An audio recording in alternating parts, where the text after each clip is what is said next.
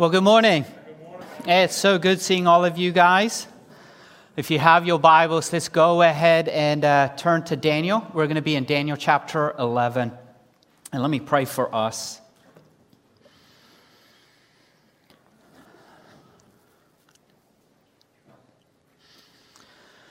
Our Heavenly Father, we thank you so much for today. You are the Ancient of Days.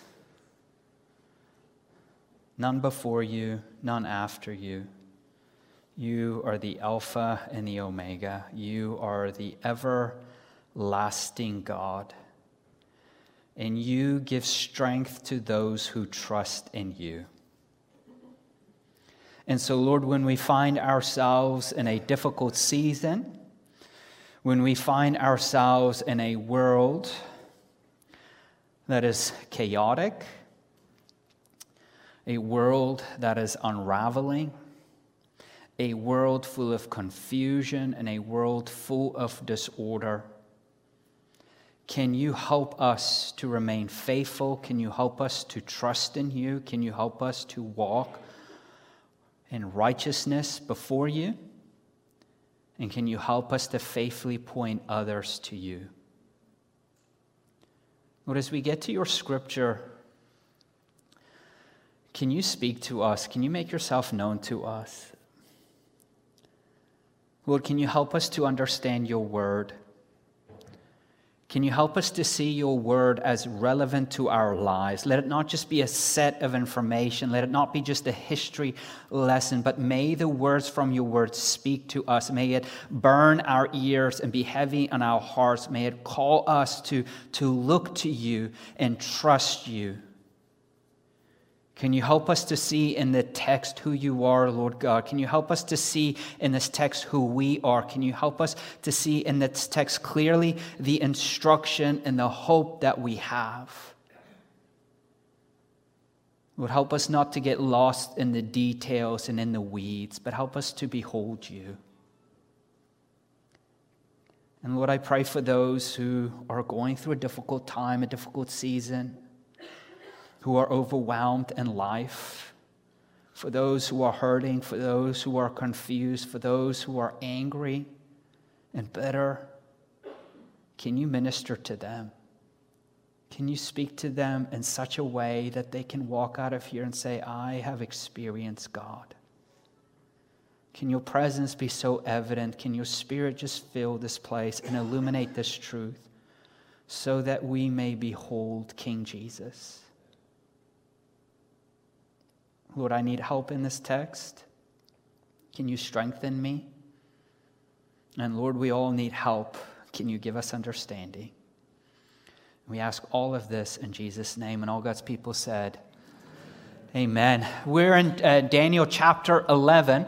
And before we get to Daniel chapter 11, I think it's helpful for us to be reminded that when we enter the last section of our text, that's Daniel 10, all the way through Daniel chapter 12, we need to see this as one single unit. And so last week, Daniel chapter 10, what that did is that provided for us some context of what we're looking at. So last week we saw that Daniel heard an unfavorable report. Maybe he heard about how the people of Israel returned to Jerusalem. Jerusalem, it lays in ruins. They started rebuilding the temple, but immediately they were faced with opposition. And as they experienced the opposition, what was Daniel's response? What did Daniel do? He was grieving. He was mourning. He was seeking the face of the Lord, humbling himself before the Lord and fasting, asking the Lord to intervene. And what did the Lord do? We see that the Lord heard him, and the Lord responded by sending this heavenly figure, whether you want to interpret it as an angel or an angel of the Lord. Either way, the Lord hears, the Lord responds, and the Lord sends an answer. And I like to believe that this angel of the Lord is the pre-incarnate Son. That is Jesus before he took on flesh. And he comes to Daniel and he overwhelms Daniel with his presence. That Daniel, as strong as he was, fell dead and was just overwhelmed. And the angel of the Lord had to touch him 3 times to strengthen him, to give him words of reassurance. Daniel, you are loved by God. That's the context. Chapter 11, now we're going to look at the contents, the word that Daniel will receive. And then in chapter 12, we're going to see the conclusion and the instruction of the word. What is Daniel supposed to do? So as we get to chapter 11, in chapter 11, the heavenly figure appears to Daniel, and he gives him a word of revelation concerning the future of God's people and the earthly kingdoms. And what we're going to see in our text, we're going to see 4 more kings from Persia rise, and eventually they will fall, and the kingdom of Greece is going to take over. But the kingdom of Greece, as fast as it comes into power and as powerful as it is, eventually it will split into 4 mini kingdoms. And then you're going to have in these 4 mini kingdoms, the king of the north battling the king of the south. They play like political ping pong game. Kings rise, kings fall. They form treaties. They break treaties. It's like Days in Our Lives on steroids. Not that I watched the show. Between these 2 kingdoms going on, and the people of God, Israel, find themselves in the middle of this political ping pong game. And eventually from the north, the contemptible king, Antiochus Epiphanes, is going to rise up and cause great turmoil for the people of God. And at the end, what we see is God is going to accomplish his purpose. God is going to deliver his people with an end-time rescue from the dead through resurrection life. Now, I feel really guilty as I prepared for the text. And the reason why is because I like to read the text and go verse by verse. But here's the problem. We have 60 verses to cover. And it is an overwhelming passage. Scholars even believe that this text should not be preached through because there's so much detail and the historical accuracy. And what I don't want to do is I don't want to go through verse by verse and just overwhelm you with the historical detail. And we all know how much you paid attention in history class and all the names and all the dates and all the wars and all of that, how you've remembered to this day. And so what I don't want to do is just overwhelm you with a history lesson. And you're like, great, what does it have to do with me? But I also want to overwhelm you with all the historical details that's going on. So I find myself between a rock and a hard place. And so what we need to do is we need to look at the historical detail, and we need to mention, like, the historical detail in this text is so great and so accurate. That's why liberal scholars and skeptic scholars look at this passage and say, there is no way that Daniel wrote this before all of this took place. There's too much detail. It must have been written by somebody else during the Maccabean revolt or even after the Maccabean revolt, because the history of what's predicted was too accurate. So, what are we going to do here? Rather than me overwhelming you with all the details of this text, we're going to read some of it, skip over it, cover a big part of it. But what I want to accomplish is in all of this, the details of this text, I want to show you the big picture. Here is the big picture. Don't get lost in the weeds. Don't get lost in the details of the text. Don't get lost in the historical accuracy. And if you're interested in that, it doesn't take much resources. If you have a good study Bible, on your own time, read through the text. Look at the historical accuracy. Trace all of that down. It's readily available, and there are some parts that's really not disputed. So I'll try to bring up the disputed parts, but by yourself, go ahead and do it. I want to encourage you to do it. It's an amazing thing to see the historical detail and accuracy that the Lord is predicting in the future. But here's the big picture, and this is the drum I'm going to try to beat, to hit every throughout the passage is this. Here's the main idea as we look at all the historical details. If you're taking notes, is this: be overwhelmed. Not with the details, but be overwhelmed with the assurance of God's sovereignty and the meticulous guidance of this world. Like, this is what Daniel is showing us in writing down this prophecy. All the chaos and all the kings and all the emperors and all the nations that are rising up against one another and all these great wars that are taking place and innocent people dying, let us be assured that our God is sovereign over all of it, and there's a meticulous guidance of this world. In other words, what I mean by that is not that God can predict the future because he sees the future, and basically he's just saying what he saw, but rather what we're going to see in our text is God's involvement in the future and what is happening among the nations as he raises them up to accomplish a purpose and he brings them down. Our God is involved, and this is what I want you to walk away as we look at the application, that if our God is sovereign and he is in control of the nations, and it's not just a predicting of a future, but his guidance and his plan being decreed, what does that mean for us as the people of God? So that's kind of the direction I want us to go to. So let's look at chapter 11, verse 1.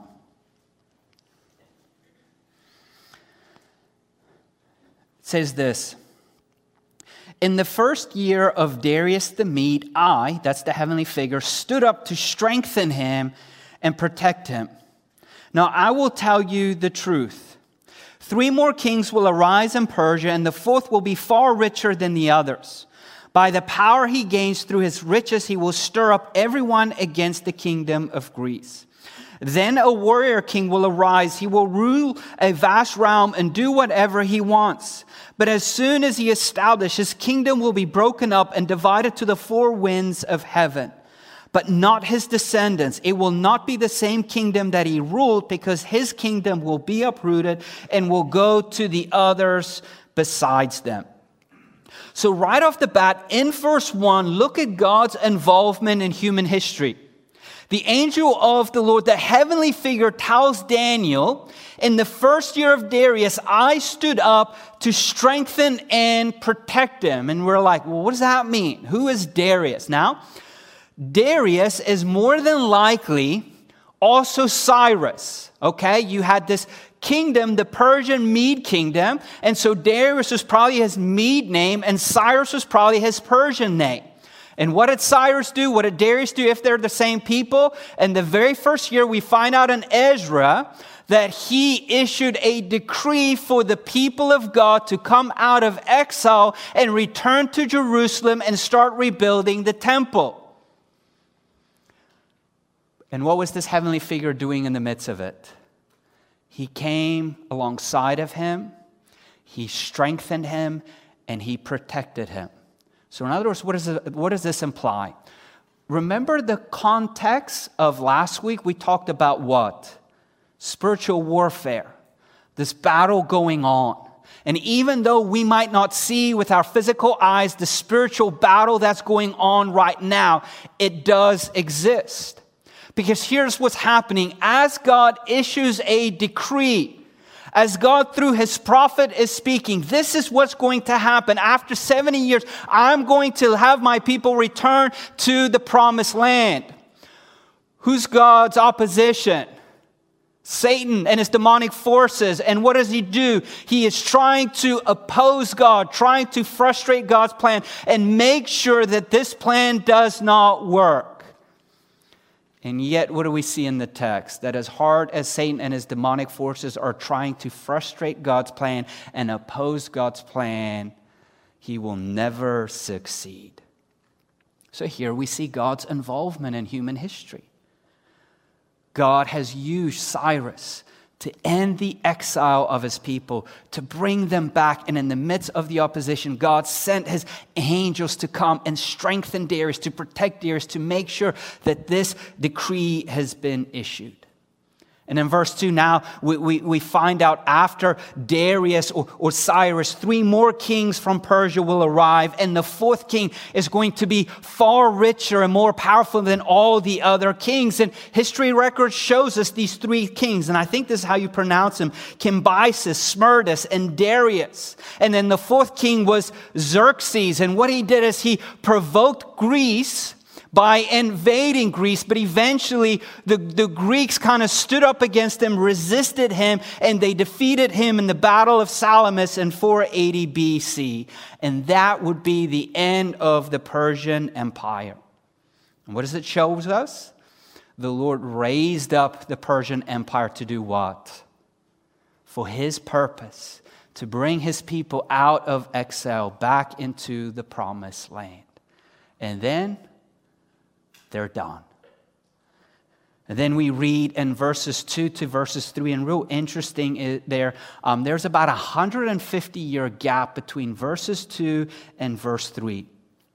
And verse 2 and verse 3, we read about this warrior king, verse 3. Everyone knows him to be Alexander the Great, a mighty king who has conquered the known world with such speed and expediency and sufficiency.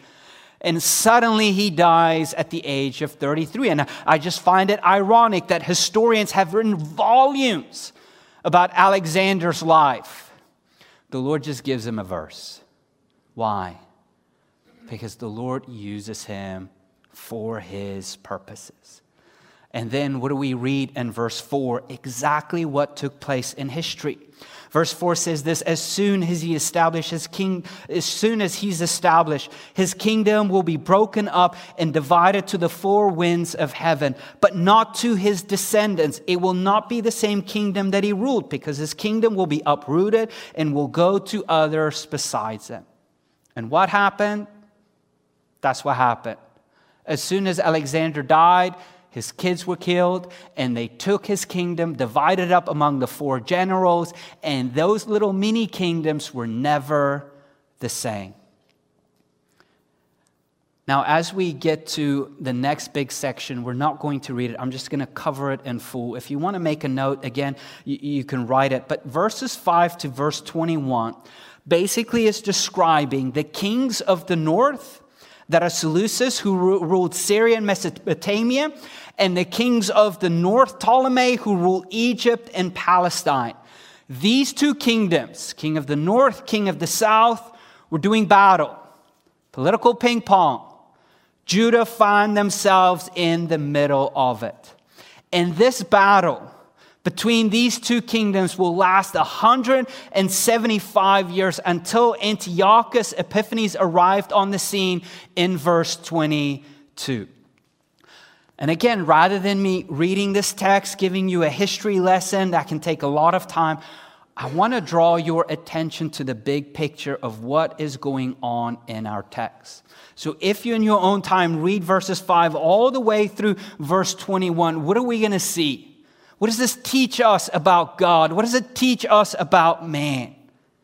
What we see in our text about God is that our God is sovereign, that he is omniscient, that he knows the future to the smallest detail. Now, some of you are thinking, you just like saying that thing. I just don't see it in the text. Well, the Bible even says that about God. Even the book of Daniel says this. Daniel 4, verse 17, it says, the Most High is ruler over human kingdoms. He gives them to anyone he wants, and he sets the lowliest of people over them. Even the Apostle Paul, when he was in front of the Athenians, he says in Acts 17:26, he says, from one man he has made every nationality to live over the whole earth, and he has determined their appointed time and their boundaries of where they live. All of these predictions of God's future, of the future that God is giving to Daniel, God is showing Daniel, I am in control. I am not just omniscient, knowing everything, but I am omnipotent, all-powerful. And what I have decreed will take place because I am sovereignly in control of all of this. And what we're seeing in this text from verses 5 to verses 21, the Lord is the one that is breaking and dividing. The Lord is the one that's uprooting and destroying and giving and taking. And these earthly rulers are serving in the hands of the sovereign God who is omnipotent and through his providential care. But not only does that text reveal that to us about God, what does this text reveal to us about man? If you read verses 5 to verse 21, really what we're going to see is man's depravity, man's pride, man's lust for power and possessions. In other words, man is never satisfied with the amount of power and the amount of possessions. They always want more. And what we see in this text is we just see one war after another. And as soon as they lose, what do they want? They gather more money. They spend more innocent lives so that they can have more power. And this is the story of humanity from the beginning of the fall.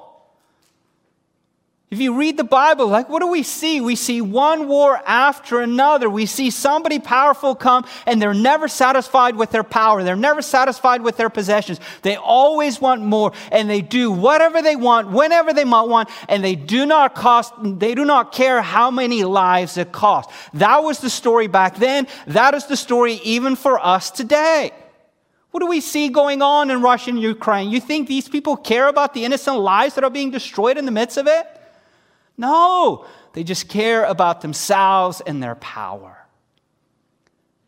And somehow, I don't know how, but the Lord's sovereignty at work with man's depravity to accomplish his purpose. How those two fit together, I am not smart enough to explain. But what the text clearly teaches, our God is sovereign and man is wicked. And the wickedness of man never frustrates the sovereignty and the righteousness of God. Somehow he works in the midst of it to accomplish his purpose.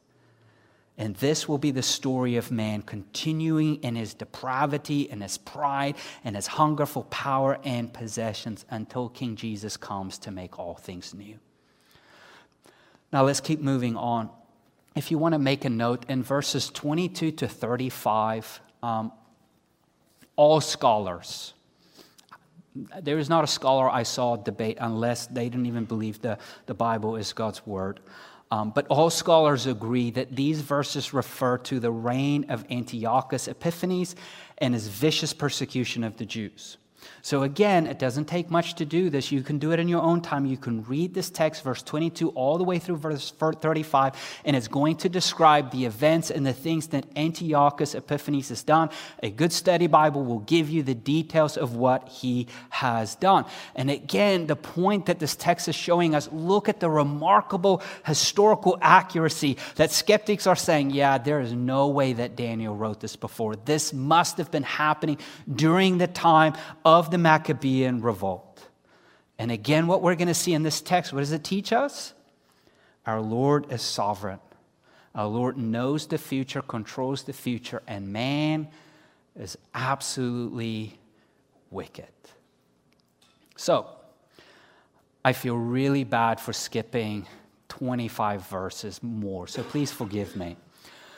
Now let's read a little bit of text. Now as we get to the next section, in verse 36 to 45, now there is debate. Now the question is, who is this text talking about and what time frame this is happening? So let's go to verse 36. It says this: Then the king will do whatever he wants. He will exalt and magnify himself above every god, and he will say outrageous things against the God of gods. He will be successful until the time of wrath is completed, because what has been decreed will be accomplished. He will not show regard for the gods of his fathers, the God desired by women, or for any other god, because he will magnify himself above all. Instead, he will honor a God of fortresses, a God his fathers did not know, with gold, silver, precious stones, and riches. He will deal with the strongest fortresses with the help of a foreign god. He will greatly honor those who acknowledge him, making them rulers over many and distributing land as a reward. At the time of the end, the king of the south will engage him in battle, but the king of the north will storm against him with chariots, horsemen, and many ships. He will invade countries and sweep through them like a flood. He will also invade the beautiful land, and many will fall. But these will escape from his power: Edom, Moab, and the prominent people of the Ammonites. He will extend his power against the countries, and not even the land of Egypt will escape. He will get control over the hidden treasures of gold and silver and over all the riches of Egypt. The Libyans and Cushites will also be in submission.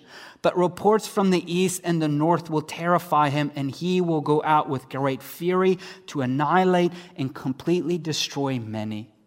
He will pitch his royal tents between the sea and the beautiful holy mountain, but he will meet his end with no one to help him. Now, in verse 36, if the previous verses was about Antiochus Epiphanes, in verse 36, we read about the king. A title we've not really read about. We read about the king of the north, we read about the king of the south, but now we read about the king.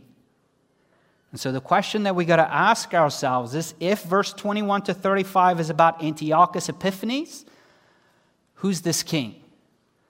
And if we see verses 21 to 35 in chronological order of verses 36 to 45, then what it's almost saying is it's not lining up with historical accuracy. It's not really describing the life of Antiochus. It doesn't match up chronologically. So the big question that scholars are asking themselves is, who is this king? Who is this new figure that is being introduced? So real briefly, I'm going to give you two main views and then maybe talk about an applicational commonality between these two views. To be quite honest, I don't know which one I fall. I see both, and both make perfect sense. They can't be both, okay?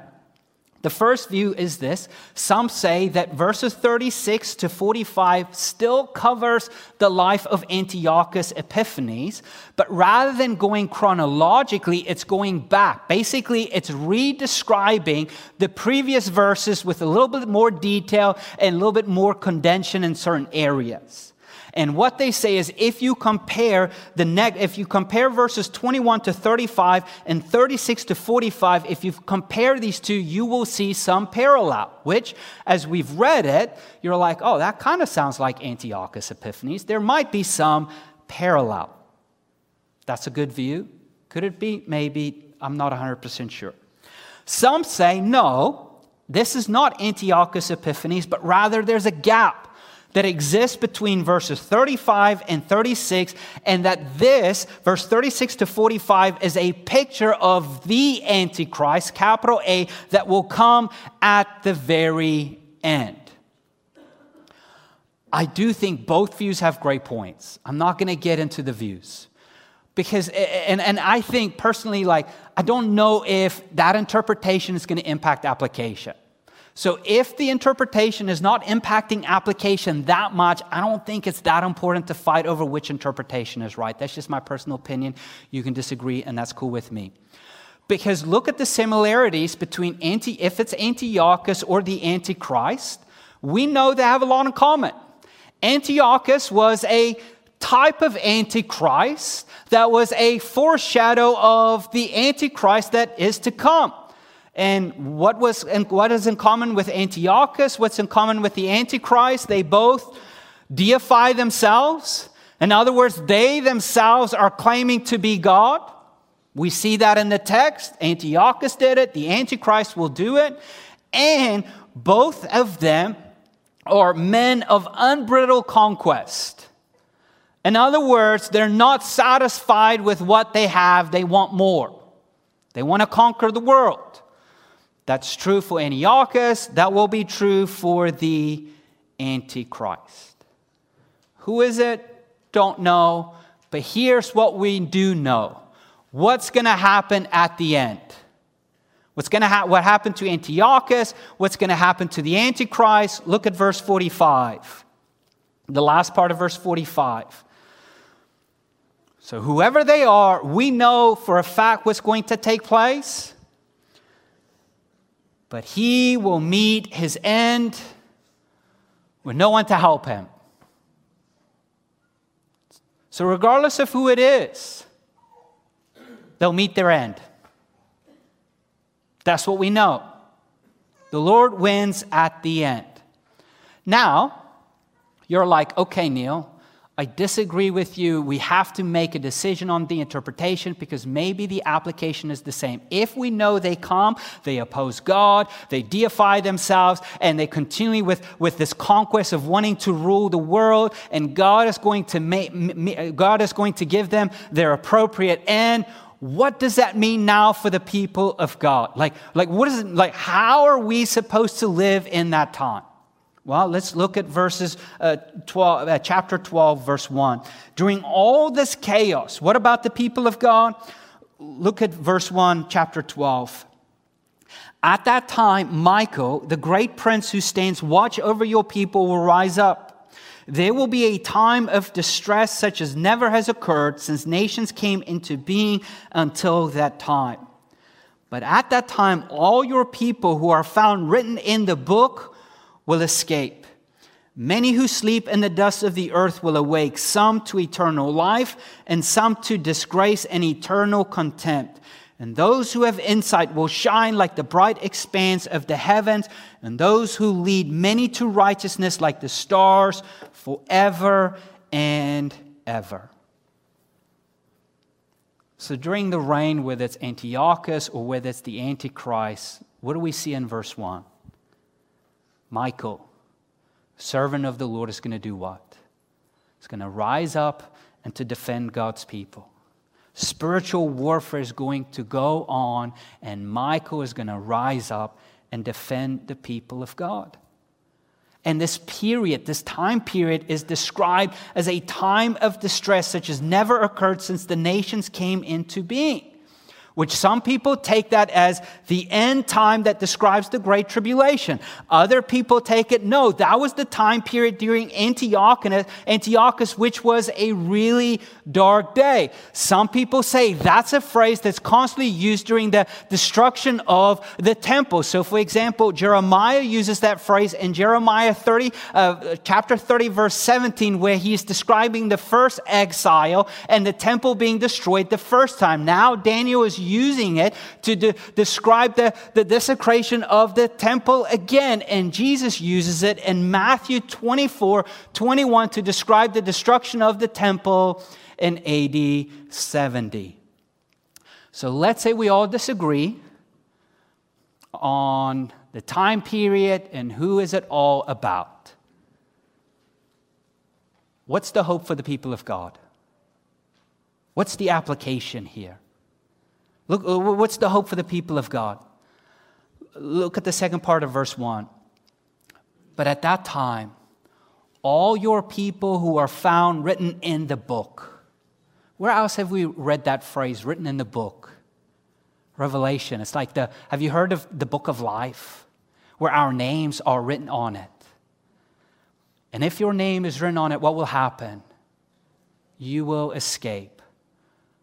But that doesn't mean you won't die, because even if you do die, which leads to verse 2, many who sleep in the dust of the earth will do what? Will awake, some to eternal life and some to disgrace and eternal contempt. In other words, what is the hope for the people of God? Bad things are happening. Hard times. What's the hope? Resurrection life. So if you're taking notes, here's a second theme we see, regardless of how we want to interpret this passage. And we can agree to disagree on it, and that's fine. But here is the hope for the people of God. If you're taking notes, the hope for the people of God during this difficult time is resurrection life. That is our hope. That was the hope for the people of God in the past. That is the hope for the people of God in the present. That is the hope for the people of God in the future. So regardless of what time period you live in, that is our hope. Life is crummy. Life is hard. Rulers will come and destroy. And you are wondering, what in the world is going on? What is your hope? Resurrection life. And why do we have this hope? Because of the promise of resurrection that was established by Jesus Christ himself. And the promise of resurrection will be fulfilled by Jesus Christ himself. He has promised it, which means he's established it, and he is committed to fulfilling it when he returns. That's why Paul says in 1 Corinthians 15, verse 20 to 22, but as it is, Christ has been raised from the dead, the first fruit of those who have fallen asleep. For since death came through one man, the resurrection of dead also comes through another man. For just as in Adam all die, so also in Christ all will be made alive. So in other words, because of what Christ has done on the cross for us, he lived a life we could not live. He died a death we all were supposed to die. He paid for our sins in full, and he satisfied God's wrath on our behalf. And how do we know that God's wrath was satisfied? Because God raised his Son from the dead, accepting that payment. And because of that payment that now is applied to us through faith in Jesus Christ, we have the promise of resurrection, which means that no matter what happens in this world, even if we face 20 types of antichrist that put us in concentration camps and do unspeakable things to us and to our children, what is our hope in? Resurrection life. So even if you die, what's the worst that can happen to you? You're going to die. Some of you, your death might be more painful. But is death your end? No. What can you hold out for? What is your hope in? Resurrection life. And what makes that hope so great is who promised you that hope? Me? No. Jesus Christ himself. He demonstrated it. He is the first fruit. So how do we know that we will receive resurrection life? Because our King is alive. He is not dead. Now, we can imagine Daniel. I don't know about you, but if I was Daniel, I would be in the fetal position right now. The Lord just overwhelms him with his presence. He just gives them this detail of suffering and pain. And you're thinking to yourself, I don't know if I can endure this. And yet the Lord encourages him. I will defend you. And if your name is in the book of life, in other words, if you belong to me, you will escape. Even if you die, you will receive resurrection life. And so the question, I think a good application question is your name written in the book of life? Do you belong to him? Have you trusted him? Have you looked to him as your Lord and Savior, believing that he took all of your sins, that you've rebelled against God, and he took all of it and paid for it in full, and that God accepts you, not because of your behavior and your performance, but because what if Christ has done on your behalf? Then be encouraged. That is your hope. But if your name is not written in the book of life, here is the warning. Your life will end in death and destruction. And at the resurrection, there's not going to be everlasting life, but an eternal contempt, eternal separation from God.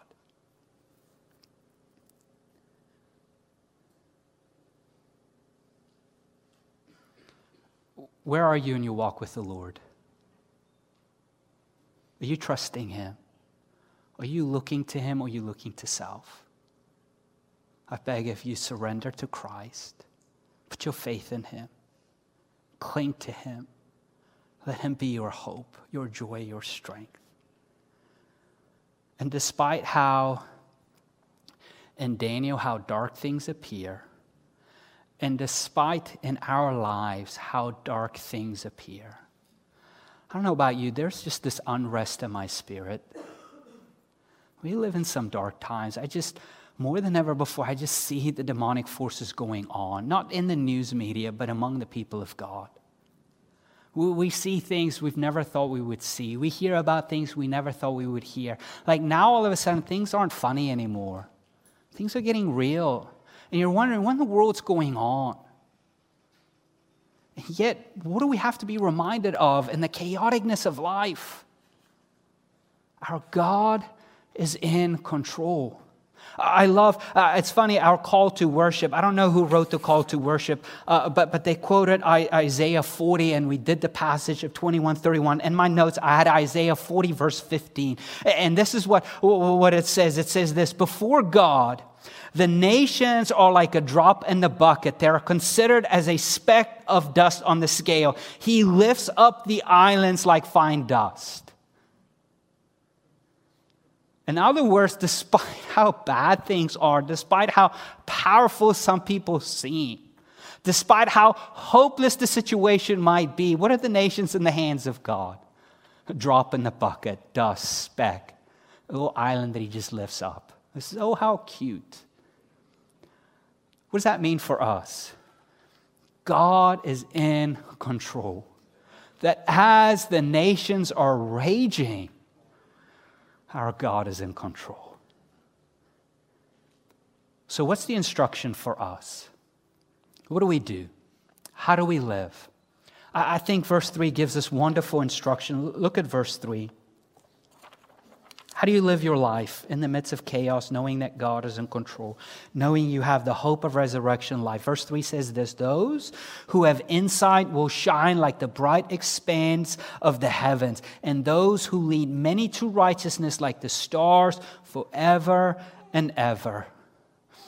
In other words, a way we need to look at those who have insight, those whose eyes have been opened to the glories of Christ, those who belong to Him, who are no longer dead in their sins, but are living, that are made alive in Christ, that have imputed righteousness and are walking in righteousness, are leading others to righteousness.